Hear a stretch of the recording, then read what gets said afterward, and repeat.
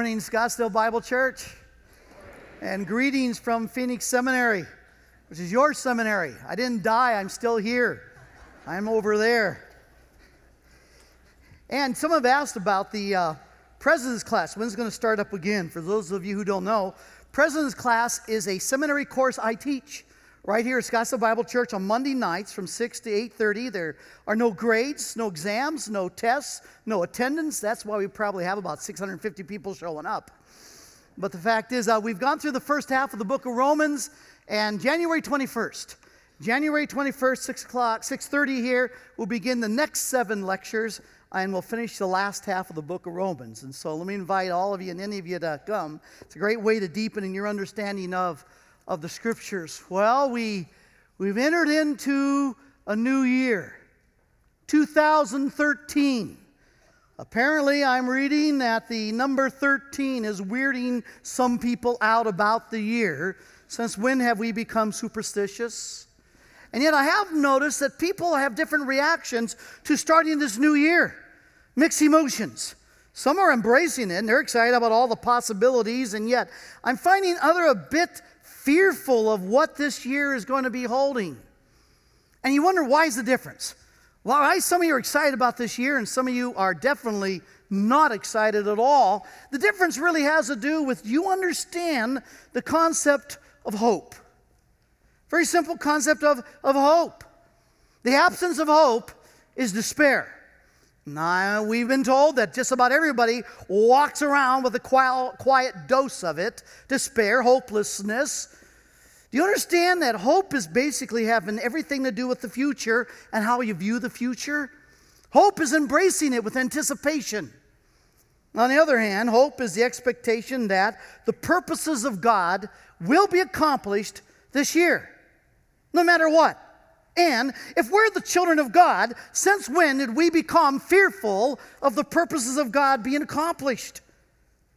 Now, if there's no purposes of God, if you kind of think, well, I don't know if I believe that, well, then let me tell you what you don't believe.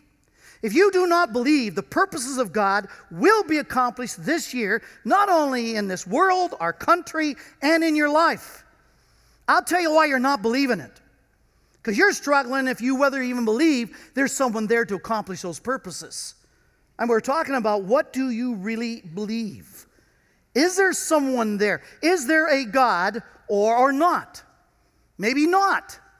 Maybe that light at the end of the tunnel really is a train, and it's just going to splatter you this year, and your fears are well-founded if it's all about chance. You know, as pastor emeritus of Scottsdale Bible Church, pastored here 25 years, I've got skin in this game. I got blood and sweat in most of you. And as pastor emeritus, I am, as a father would be concerned about the souls of his children, I am focused on your souls, and I want to make sure your souls are healthy for this coming year.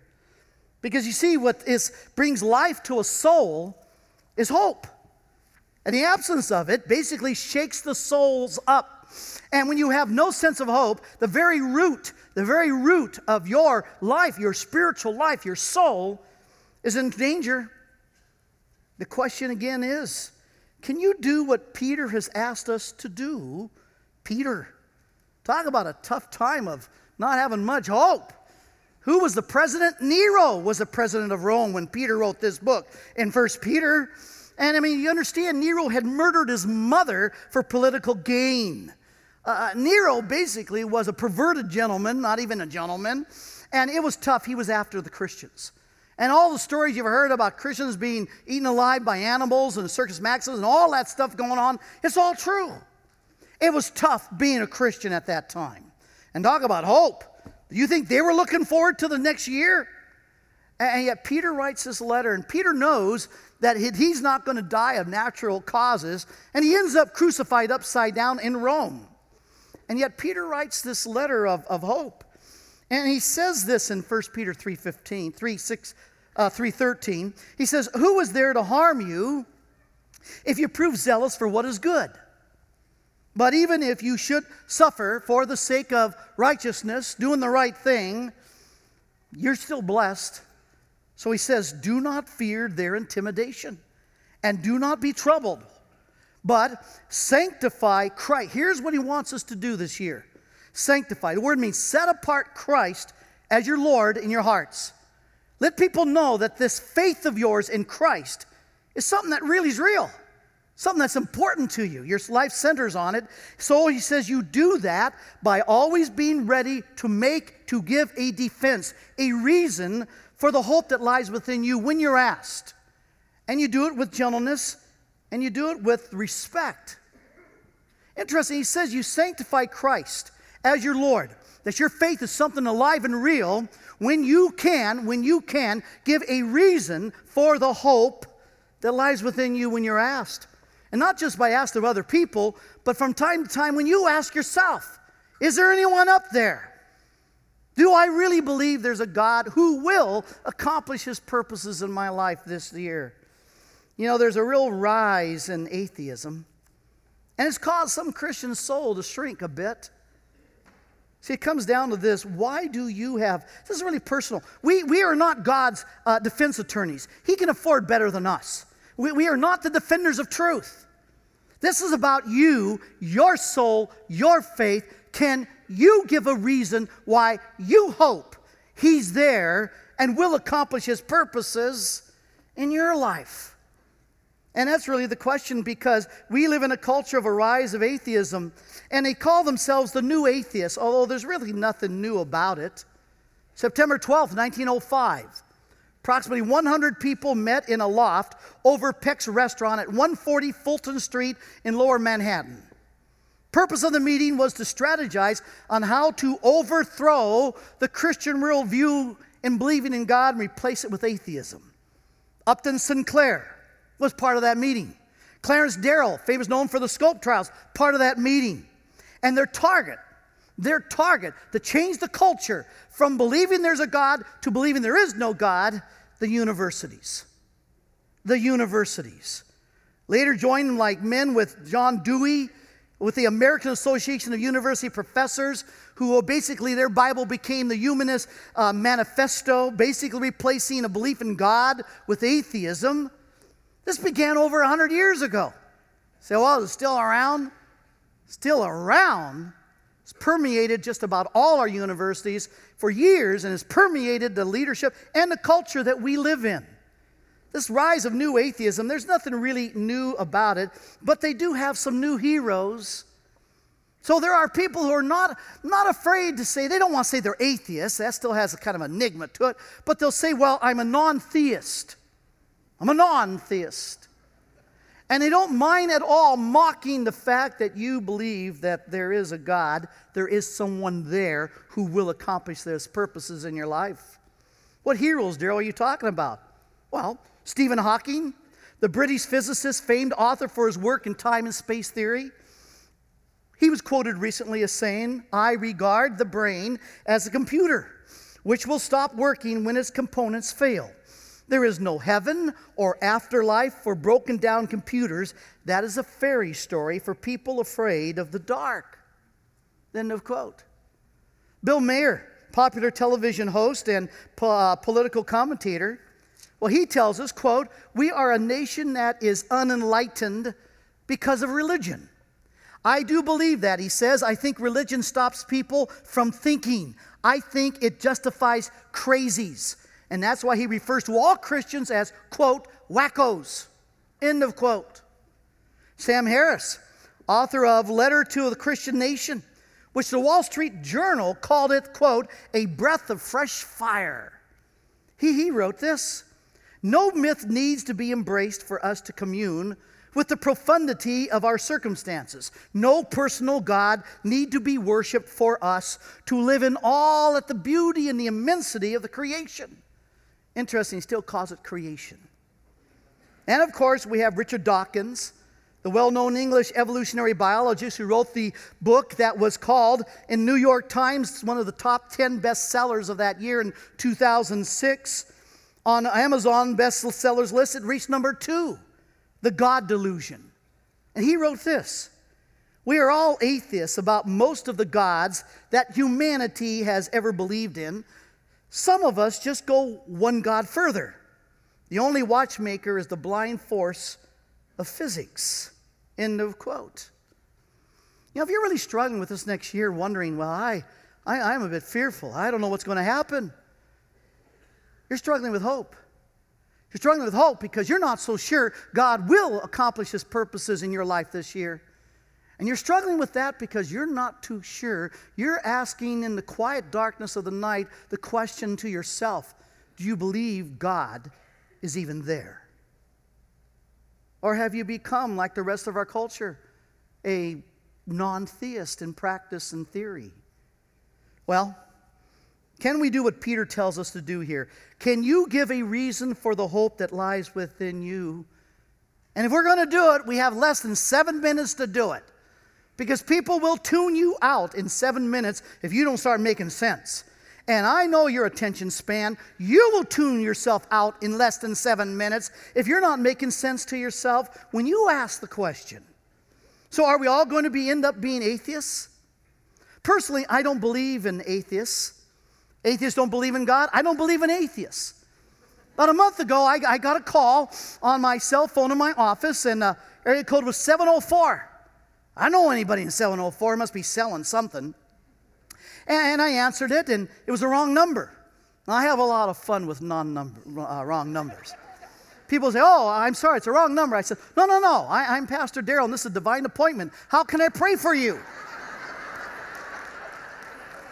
Usually the next thing I hear is click. And this lady, no, I'm sorry, click.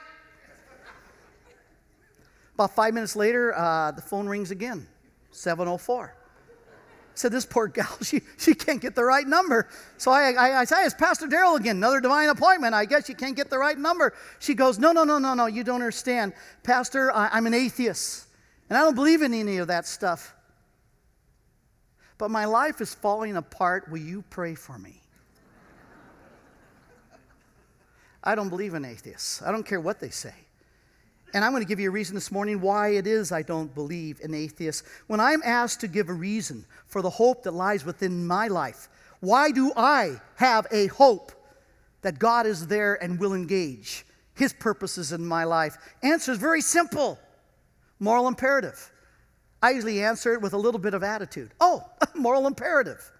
And then I don't say another word. I make them beg.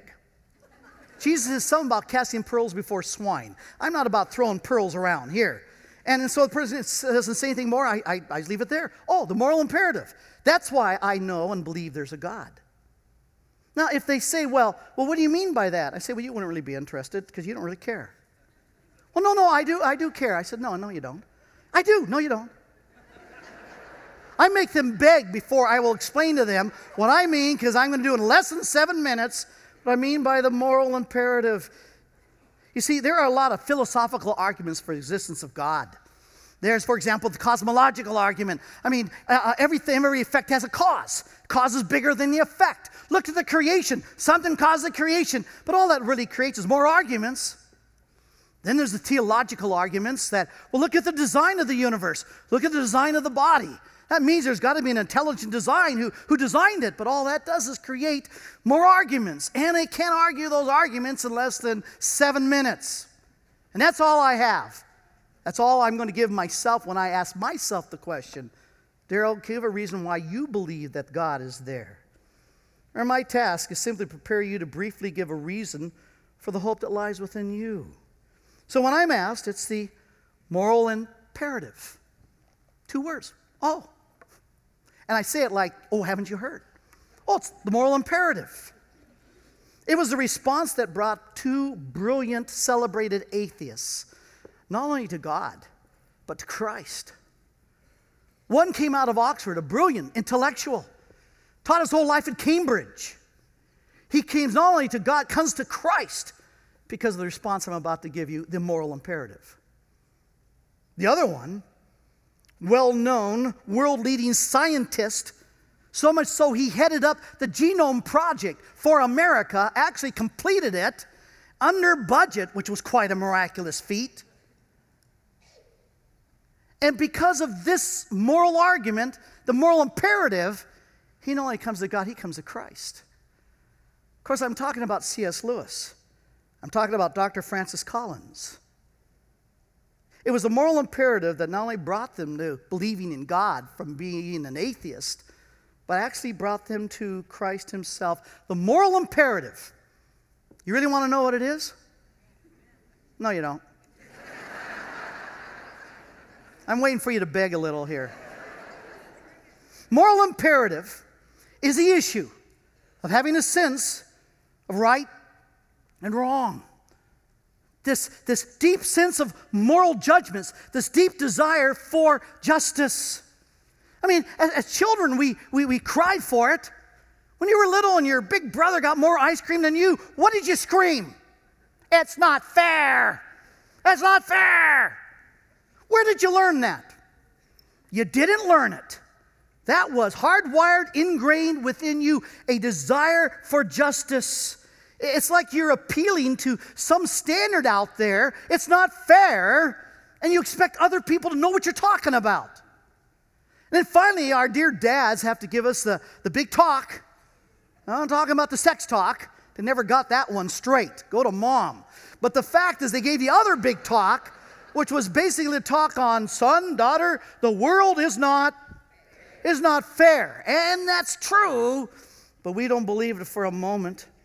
There's a deep sense of moral imperative. There's a deep desire for justice, and we are born with it.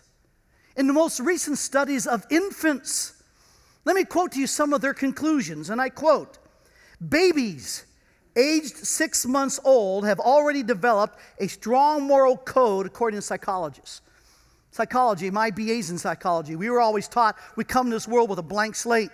That basically everything we believe in all moral consciousness is something developed through our experience and our teaching.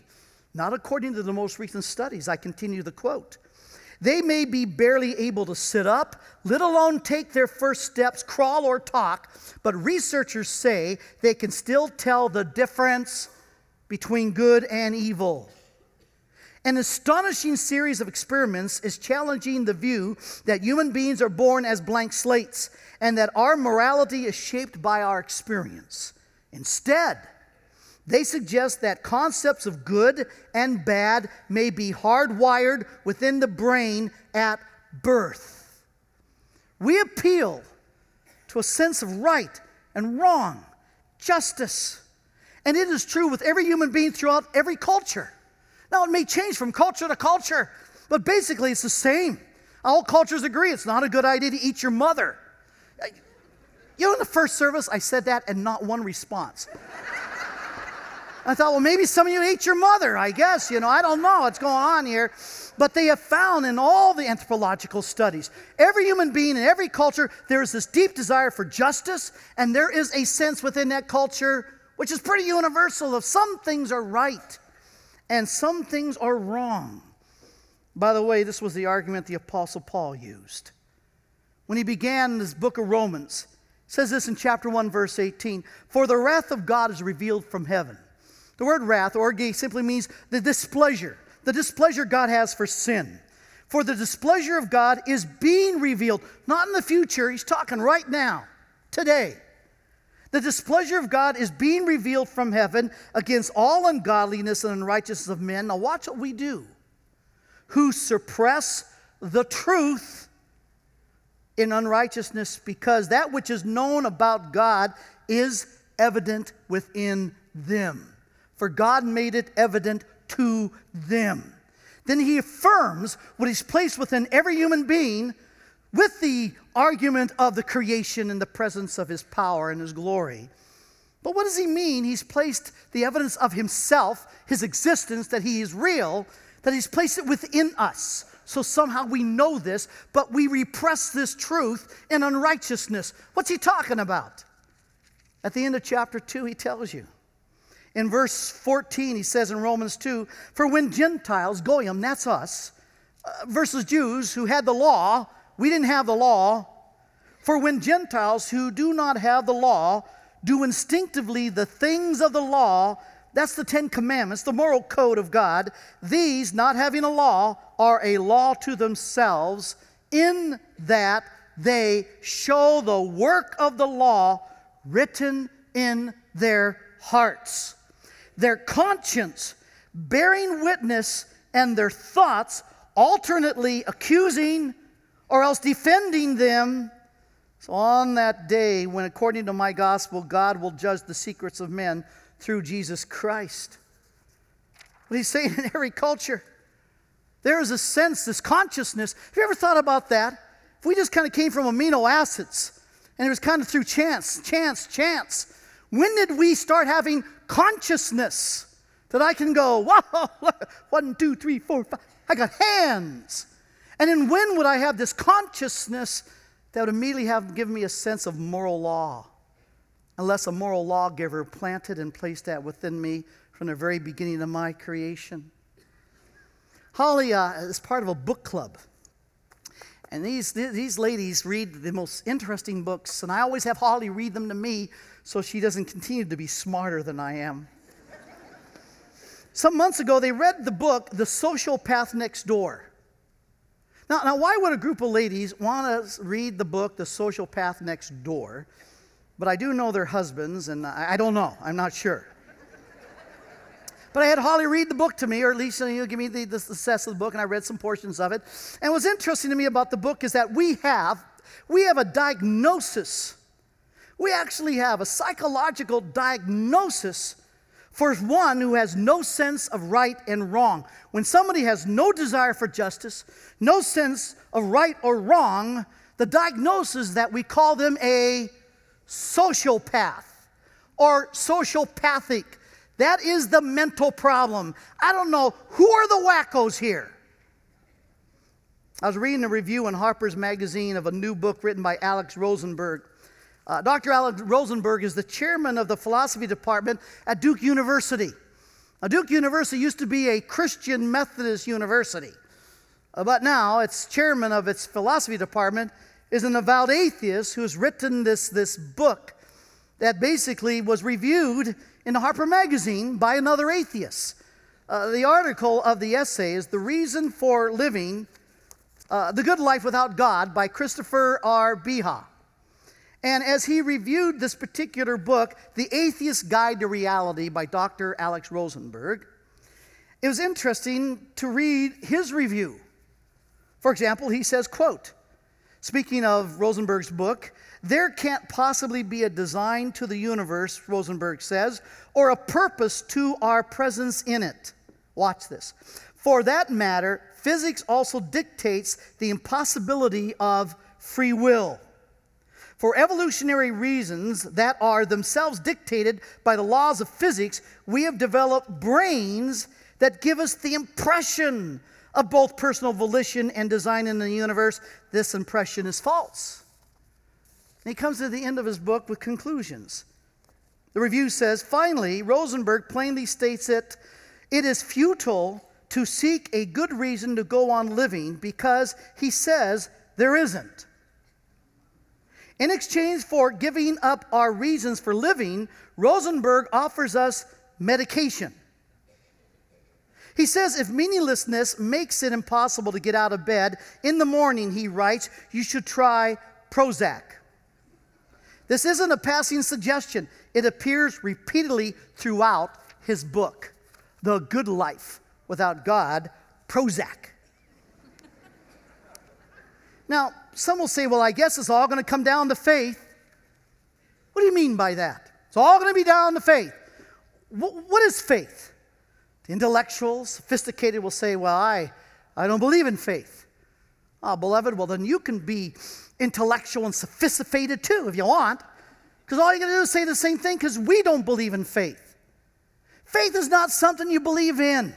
You don't have faith in faith. Faith is something that you place into, you trust something, and everyone lives by faith. Everybody's going to trust something or someone. Have you ever eaten in a restaurant? You don't know if the chef washed his hands. And they bring that stuff out, and the more expensive it is, and the less there's on a plate, you're impressed, and you just put that down. Don't tell me you do not live by faith. You jump in the airplane. They now lock the front door of the pilots. You don't know if those guys are sober in there. And after this week, you really don't know. And yet you just sit down in one of those seats. They put the back of the plane on fire. You're gone to New York. You tell me you don't live by faith? Everybody lives by faith. Faith is simply a choice. Faith is simply a choice you make based on what you believe to be true. So the point is, a choice is made by faith. The question is, what undergirds your choices of what you believe to be true, and thus you place your faith in them? Think of it this way. There's two stories. You have one life, one shot at this. And you kind of would like to get it right the first time.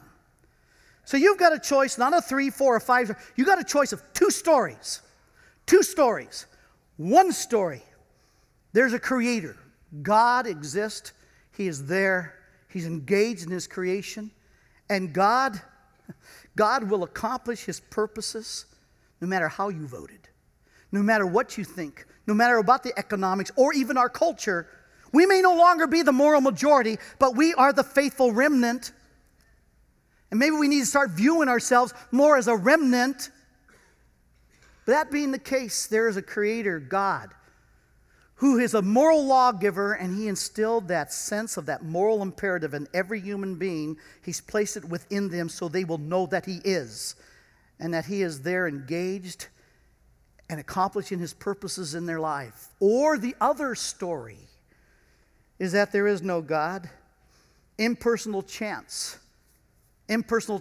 brought everything into being, including you and including your consciousness, including your sense of right and wrong and morality and justice.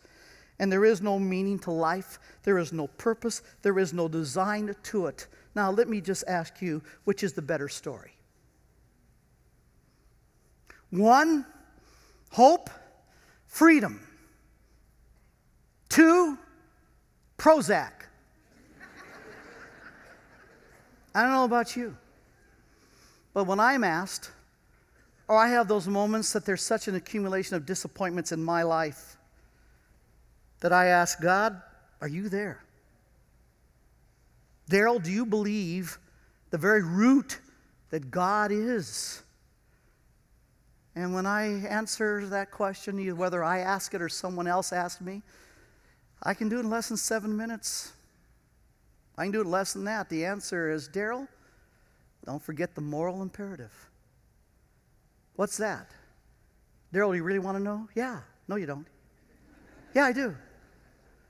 Daryl, the moral imperative is that God has placed deep within you his moral law. The moral imperative, a sense of right and a sense of wrong, and a deep desire for justice.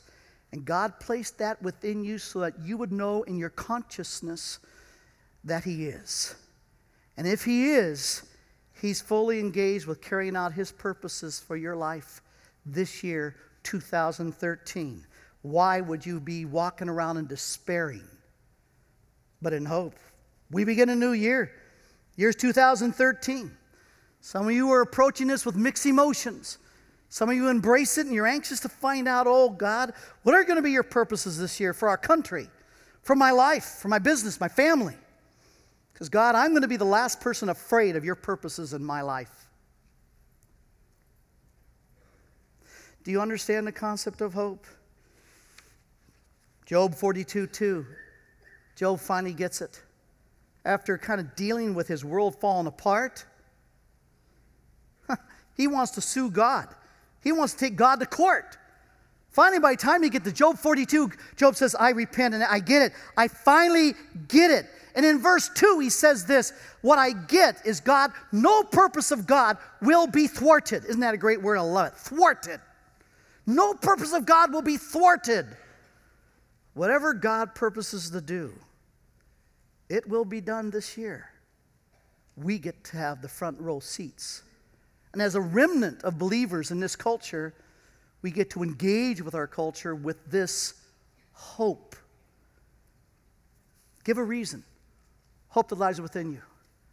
You can do it within 10 seconds. Oh, why do you believe if there's a God? Oh, moral imperative. Well, what is that? You don't want to know. Yes, I do. No, you don't. Yes, I do. And what is the moral imperative? God has placed and made himself known to me by placing deep within me a sense of right, a sense of wrong, a deep desire for justice. And therefore, God's purposes in my life and in this world will not be thwarted. Therefore, my prayer is, God, lead on. God, lead on. Pray with me. And while your heads are bowed, let me just ask you, let's do a little soul work, because that's what I'm here for. I'm concerned about your souls. And I know your soul is shaken up when you do not have hope. And I know what squeezes the hope out of you is the very root of your faith. Give me a reason for the hope that lies within you. Quietly, just quietly, right now, give yourself the reason why you still hope that God is there and will engage this year in your life.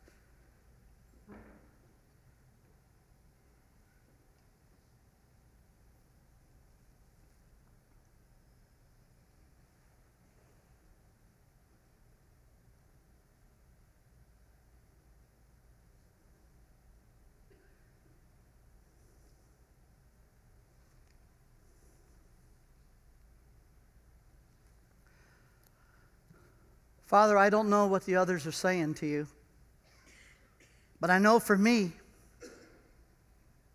I have hope. The reason for my hope is the moral imperative. God, you made yourself known to me, to all of us, by placing something within us that would never be there if it wasn't for you. And so, Father, thank you for the gift of revealing yourself to us. Now, Lord, we are about to celebrate the Lord's Supper, communion. That this would be a time that if we were ever to even ask, but would God ever engage? He may be there, but would you engage in our lives? And Father, your purpose, you wanted us with you forever. You wanted to redeem your creation, so that creation would not be a waste of your time. And so, Father, you provided forgiveness for us. You provided a path and a way back.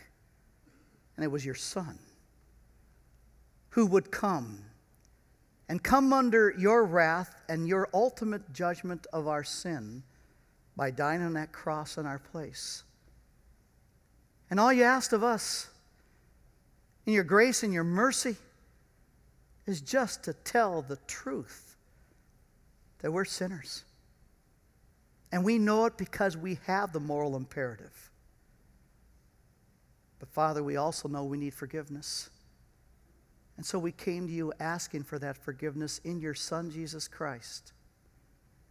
And Father, now we celebrate. We remember, we reflect.